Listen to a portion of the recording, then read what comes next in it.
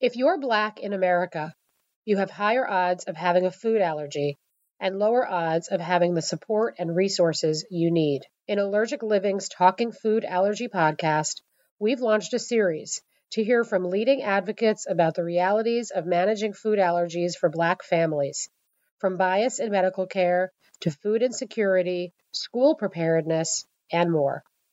My guests today are Thomas Silvera and Ondina Hawthorne Silvera, co-founders of the Elijah Alavi Foundation. Thomas and Ondina started the foundation just days after the tragic November 2017 death of their younger son, Elijah. Elijah died of anaphylaxis after being fed his allergen at preschool. The Elijah Alavi Foundation focuses on food allergy and asthma education and training, especially in underserved communities. The Silveras worked tirelessly to get Elijah's law passed in New York State. It became law in the fall of 2019. The law requires child care centers in the state to have anaphylaxis training and emergency protocols. The couple is now pushing to have the law go national. And, as you'll hear, they have plans for many new resources, including a children's book.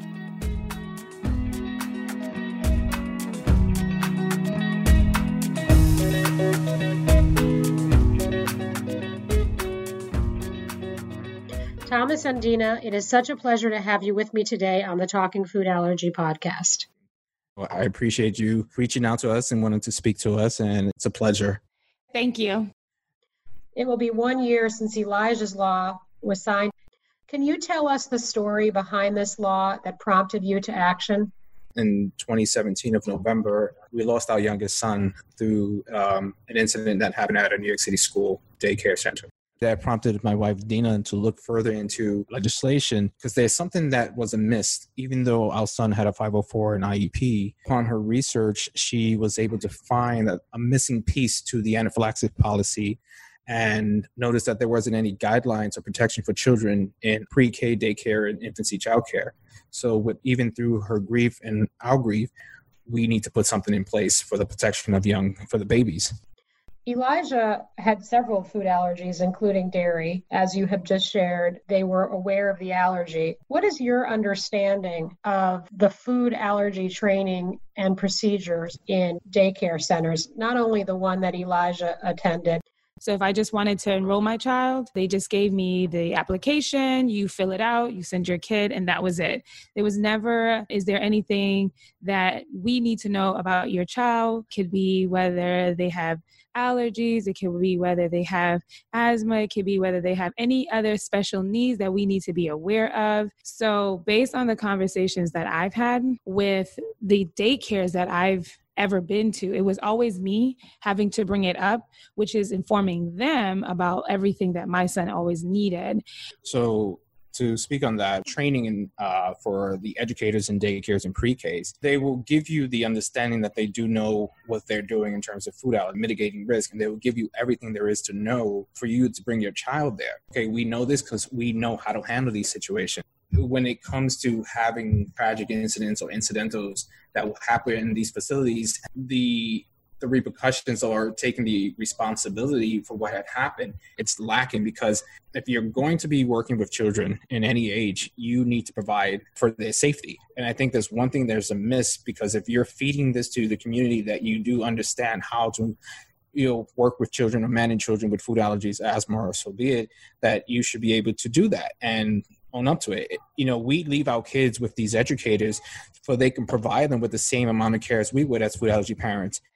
We did do our due diligence to make sure that the particular schools that we chose to send them to, both my son Eli and Sebastian, that they could take care of them. So I just want to make that very clear. And I would ask certain questions. Based on the answers that I was given, it would then make me feel that they knew what they were doing. It's obvious now that they themselves weren't able to comply with their own stipulations and regulations and policies. And it's not until after what happened with our son, we realized there's a serious problem.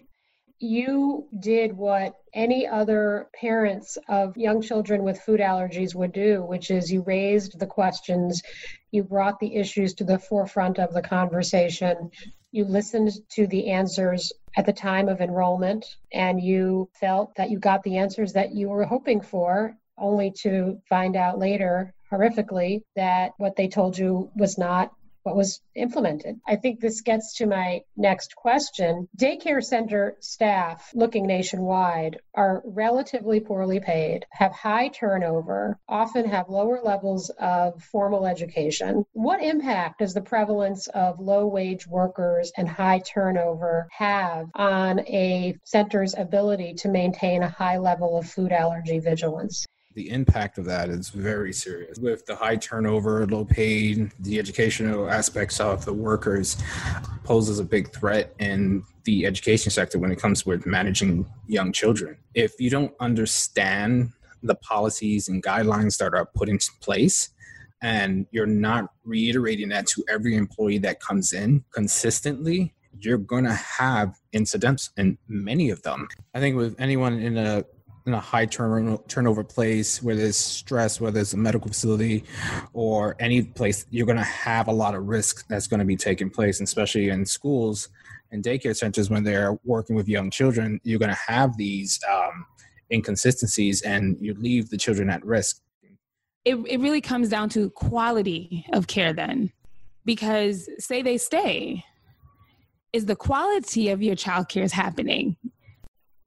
So to all childcare workers out there, I understand it is stressful, but this is the time where then you advocate also for yourself. Tragically, Elijah, as you mentioned, died of anaphylaxis due to the mistakes that were made at the daycare center. Within a few days of Elijah's death, you decided to move forward with legislation aimed at New York State daycares. What does Elijah's law specifically put in place as protections for children with food allergies? With Elijah's law, it focuses on three folds, which is access to every daycare being stocked with epinephrine autoinjectors, like education for like every adult that works in the daycares to know the signs and symptoms of an anaphylaxis and know how to treat the children in the event of emergency. Focuses on equity and making sure that like children in every school in every neighborhood, regardless of socioeconomic conditions, are treated fairly and given that same proper care. It's by implementing new emergency guidelines and procedures for the educators to take immediate action in the event of emergency, understand, to get trained in that space as well. I think the main thing is making sure, I know when it comes to this legislation with Elijah's law, like the main focus is to focus in the underserved community. And we want to bring this type of education there because it's a big miss in terms of the disparities in those neighborhoods, that the education is missing, whether it's from like the directors providing the education or being accessible to the schools. So that's one big thing with the Elijah's law that we want to make sure that we can continue to instill within the communities, not just in New York, but in every state that we go to. As you advocated for the law in New York State, what were the biggest obstacles that you encountered? And related to that, anything in that process that you expected to be hard that maybe wasn't as hard as you had thought? I thought that having the courage would be hard to see it through because we never did this before. So we knew that there was a bunch of challenges. When we sat down for the first time and I brought to my husband what I thought that we had the opportunity or we felt that we could do, courage was something that I struggled with.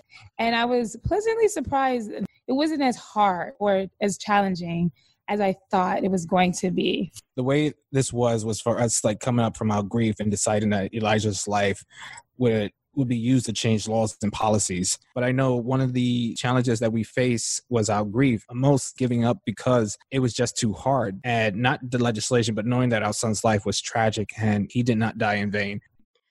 Do you think that race played a role in how your story was received by legislators in Albany? African Americans are in the food allergy community. We're not communicated to. When we stepped into this space, I definitely felt because we are a Black family, this happened. And because we're the one that I guess you can say, unfortunately, had a lot of attention, now we have been exposed into this space that has always been there in the food allergy community. when African Americans and ethnic people has been plagued with food allergies and other health issues like everybody else, there's not a lot of visibility of us, right? So when we stepped into creating this law and having more visibility, it was a little awkward at first because I wasn't really 100% sure if they was taking us seriously, because there hasn't been a voice like ours in this space. We've been to a lot of events. We have not seen a lot of us there. So in good and in not so great ways, race did play a huge part in our push for everything and just focusing on the narrative and what actually matters, which is protection for all children, period. There were times where a question or types of questions that would be posed, like, who are you guys serving? Is this for everybody or is it just for your community, right? Blanket way of saying, is it only for the Black people that you're serving, or is it going to provide and support everybody? And so there were times where I felt like that question was either asked to see if they would support us. If we are not supporting everyone and we just wanted to focus on the Black community, we may not have gotten this support. We wouldn't be pushing this law to go federal if it was just for our community. Prior to Elijah's death and your decision as a couple and a family to get involved with advocacy, did you feel that the food allergy organized community, such as it is, national, local support groups, online forums, all of these play a role? Did you feel that they were welcoming to families of color, or No. did you? No. Can you tell me a little bit about how you felt? When you see a family like ours, we lost our son tragically and everything, the momentum and the force that we put into this was not foreseen to where we are today. Us as a Black family, where we have a food allergy organization, Black business.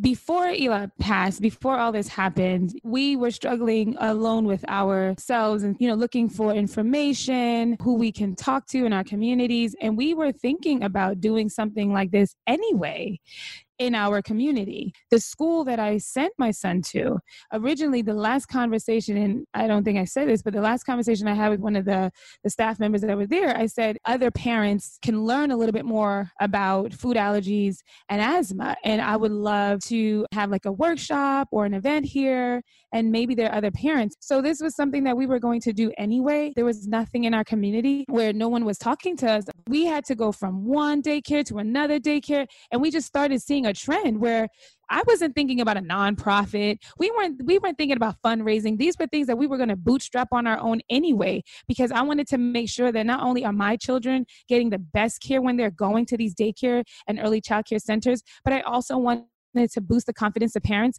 where they felt like, oh, okay, I didn't know anything about this. Well, I didn't know either. And I'm learning just like you. So let's learn together. So when my son passed away, it just lit that fire for me and for us as a family to just go ahead and just throw caution to the wind, because what else do we have to lose?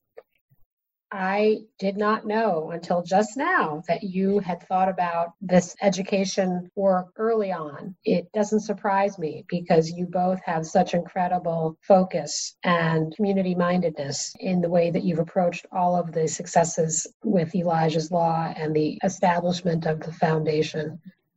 You established a foundation in memory of dear Elijah. What is the foundation's mission? The mission of the foundation is a commitment to educating the educators and those who work with young children by providing them with the necessary resources, the necessary education, and the awareness, not just to people who have food allergies, but to all those who don't. We've been moving this foundation on our own since literally right after everything that had happened with our son. And that's why we're an in-person training organization, because we want to make sure when we're there physically that we're training them physically so they can be able to retain the information a lot better, opposed to viewing it via webinar. The physicalness of understanding and having your hands accessible to the tools or the epinephrine and everything, you're able to retain the information better.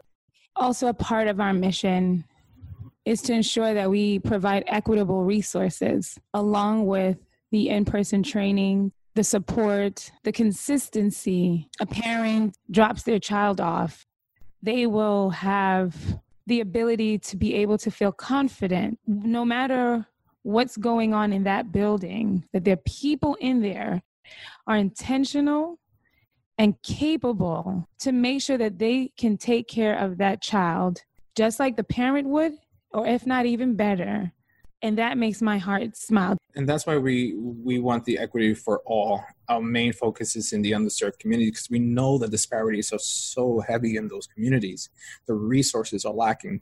The public health is lacking. With our foundation, we that's why we're trying to raise money so we can be able to provide resources to the underserved community and give them that accessible care that they needed, whether it's for auto-injectors. Like we're our foundation, we have a medical provider that can, we go into daycare centers, we train them. They don't have epinephrine. We can provide them with the epinephrine by writing them a prescription. We are working with an asthma company, if a family that needs a nebulizer to travel with because the nebulizers are bulky, we will have the funding to provide to that family to have a nebulizer to take with them and travel with. Those are just the beginning stages of what we want to do. This is our life work 24/7. And I changed the trajectory of my education in order to work and move in that direction, like working in health education and moving forward into public health, because the disparities are there and we need to make a change, not just yesterday, but like now.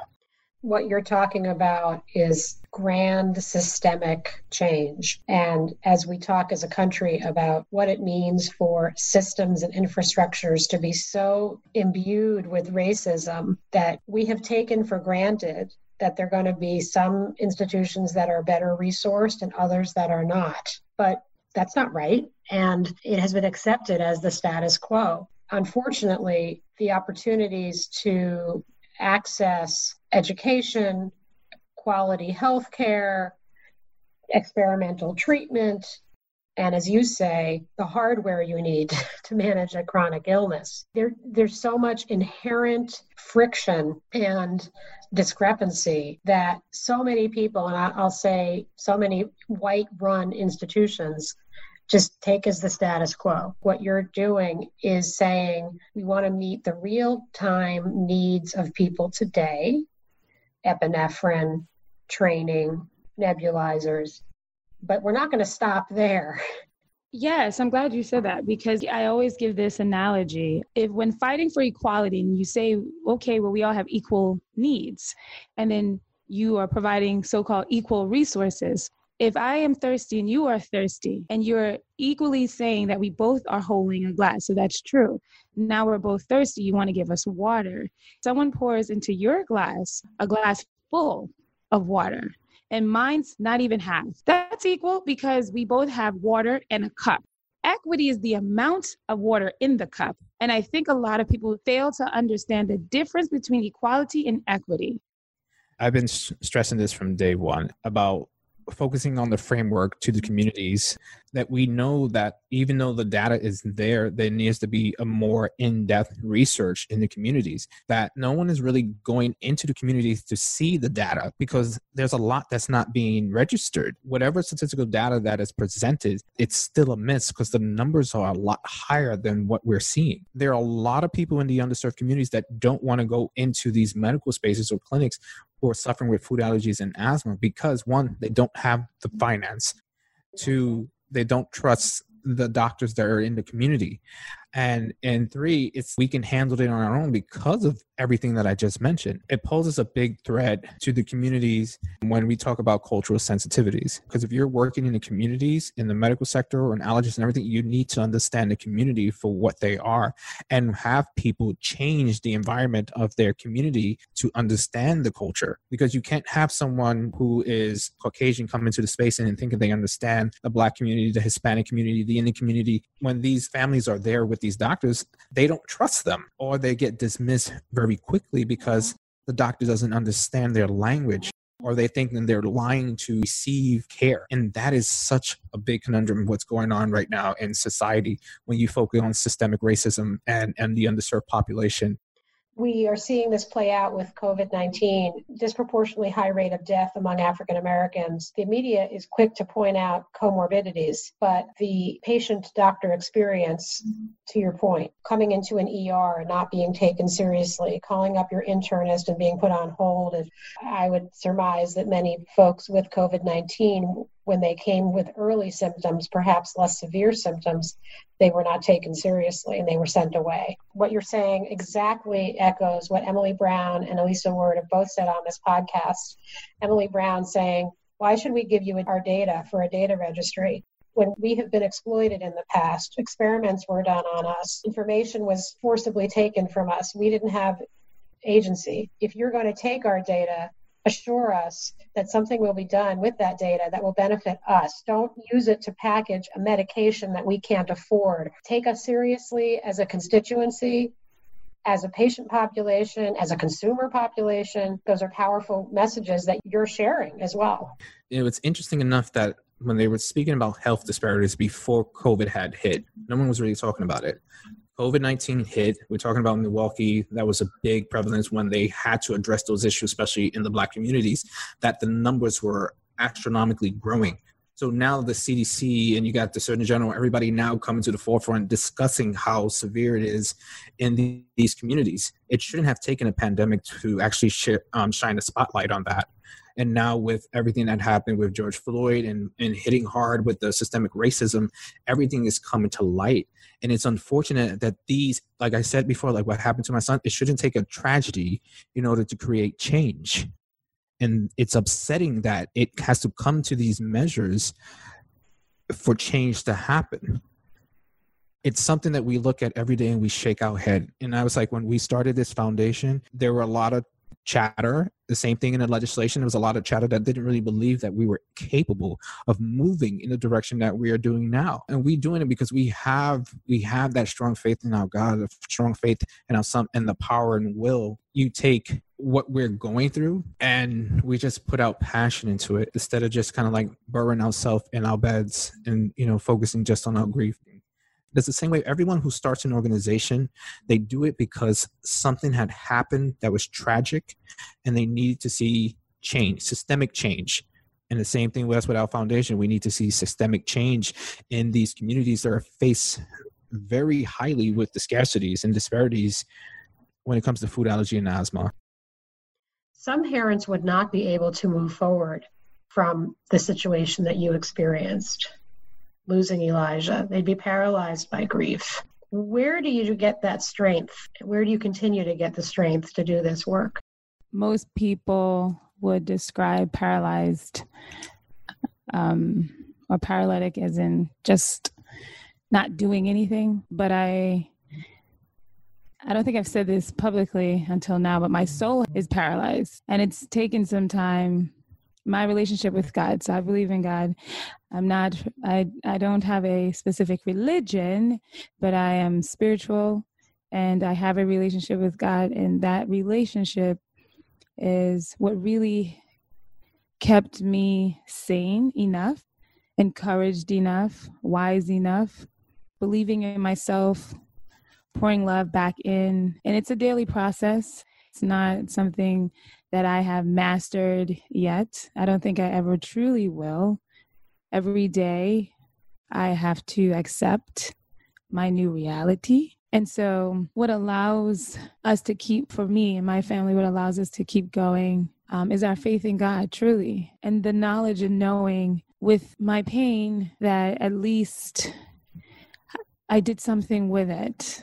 I was going to do it anyway. It's just unfortunate it had to be this way. It makes me feel purposeful and encouraged that I'm with the people.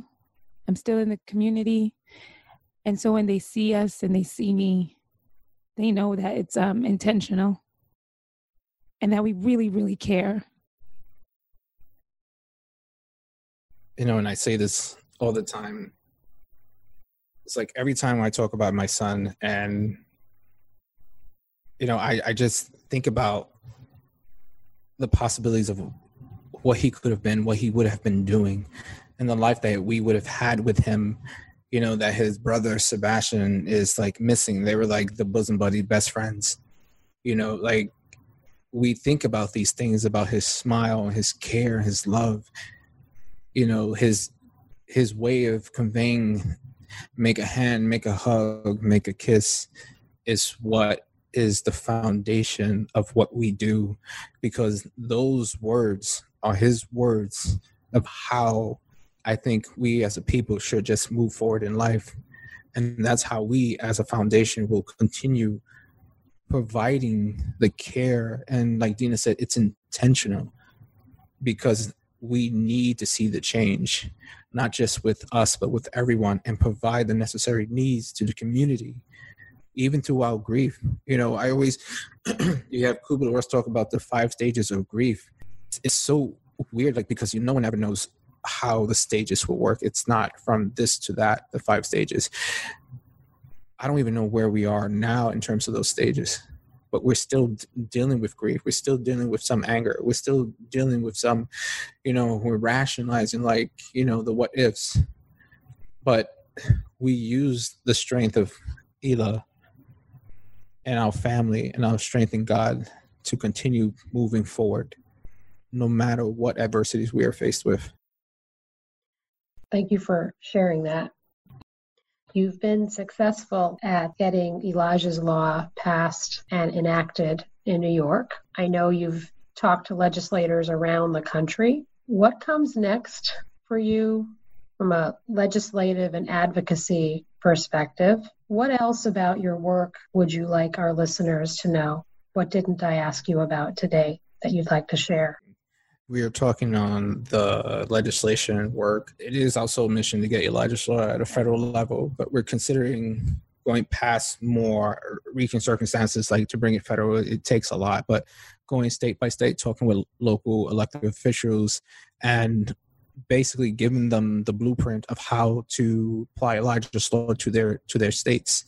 We are also want to advocate and work in other parts of legislations that will focus on food allergies, not just in childcare services. We're looking into epinephrines in restaurants and everything, because we want to be able to put our voice along with everyone else so we can have a stronger platform to support everyone else on, you know, who are fighting. And one thing I can tell people when it comes to legislation, if you get a law passed, it doesn't stop there. Your local elected officials, they've done their job. Now it's up to you as a people, as an individual, to continue in having people understand that this law is in place. If it's mandated, you have to do the grassroots work and bring these to these, whether it's a restaurant, a school, or a business. You have to get their attention on it, because a law is in place. There are so many laws out there that nobody knows about, but they're there. But if you're not being intentional in bringing these laws to these places, they're not going to know it exists.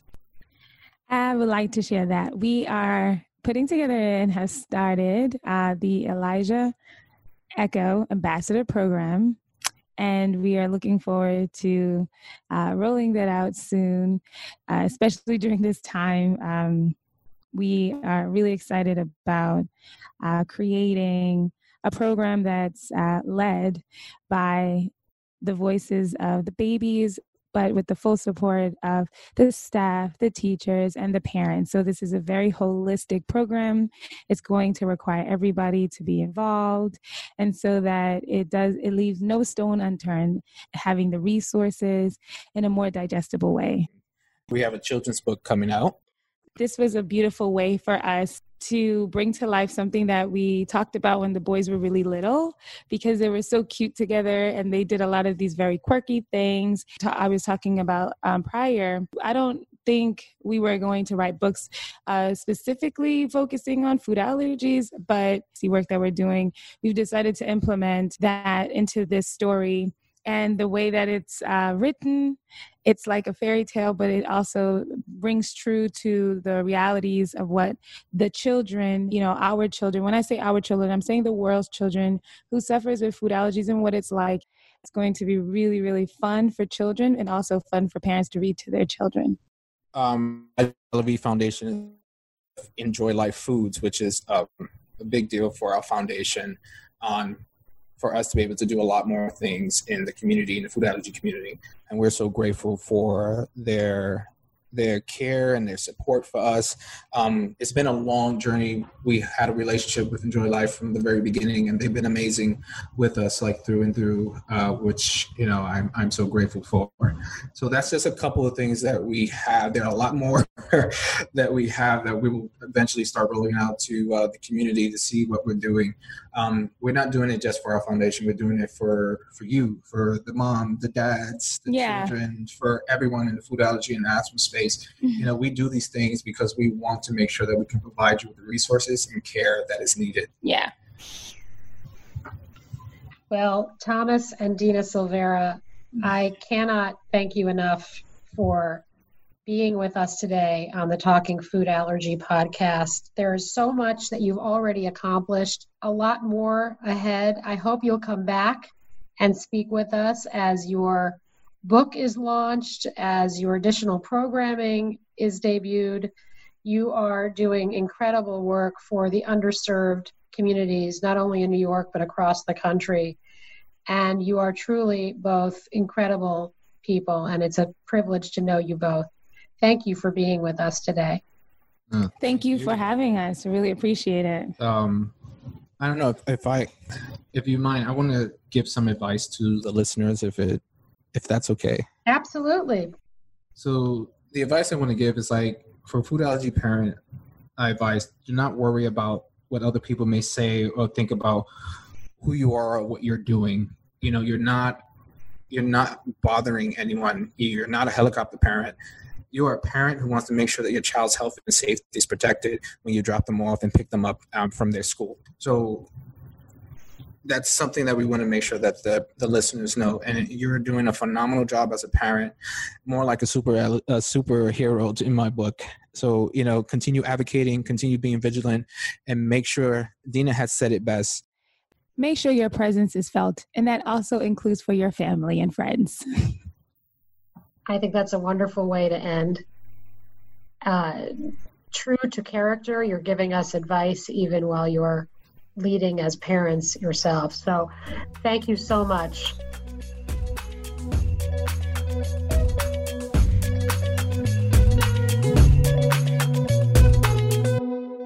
My guests today were Thomas Silvera and Ondina Hawthorne Silvera, co-founders of the Elijah Alavi Foundation and advocates for improving allergy safety and resources for low-income families managing food allergies.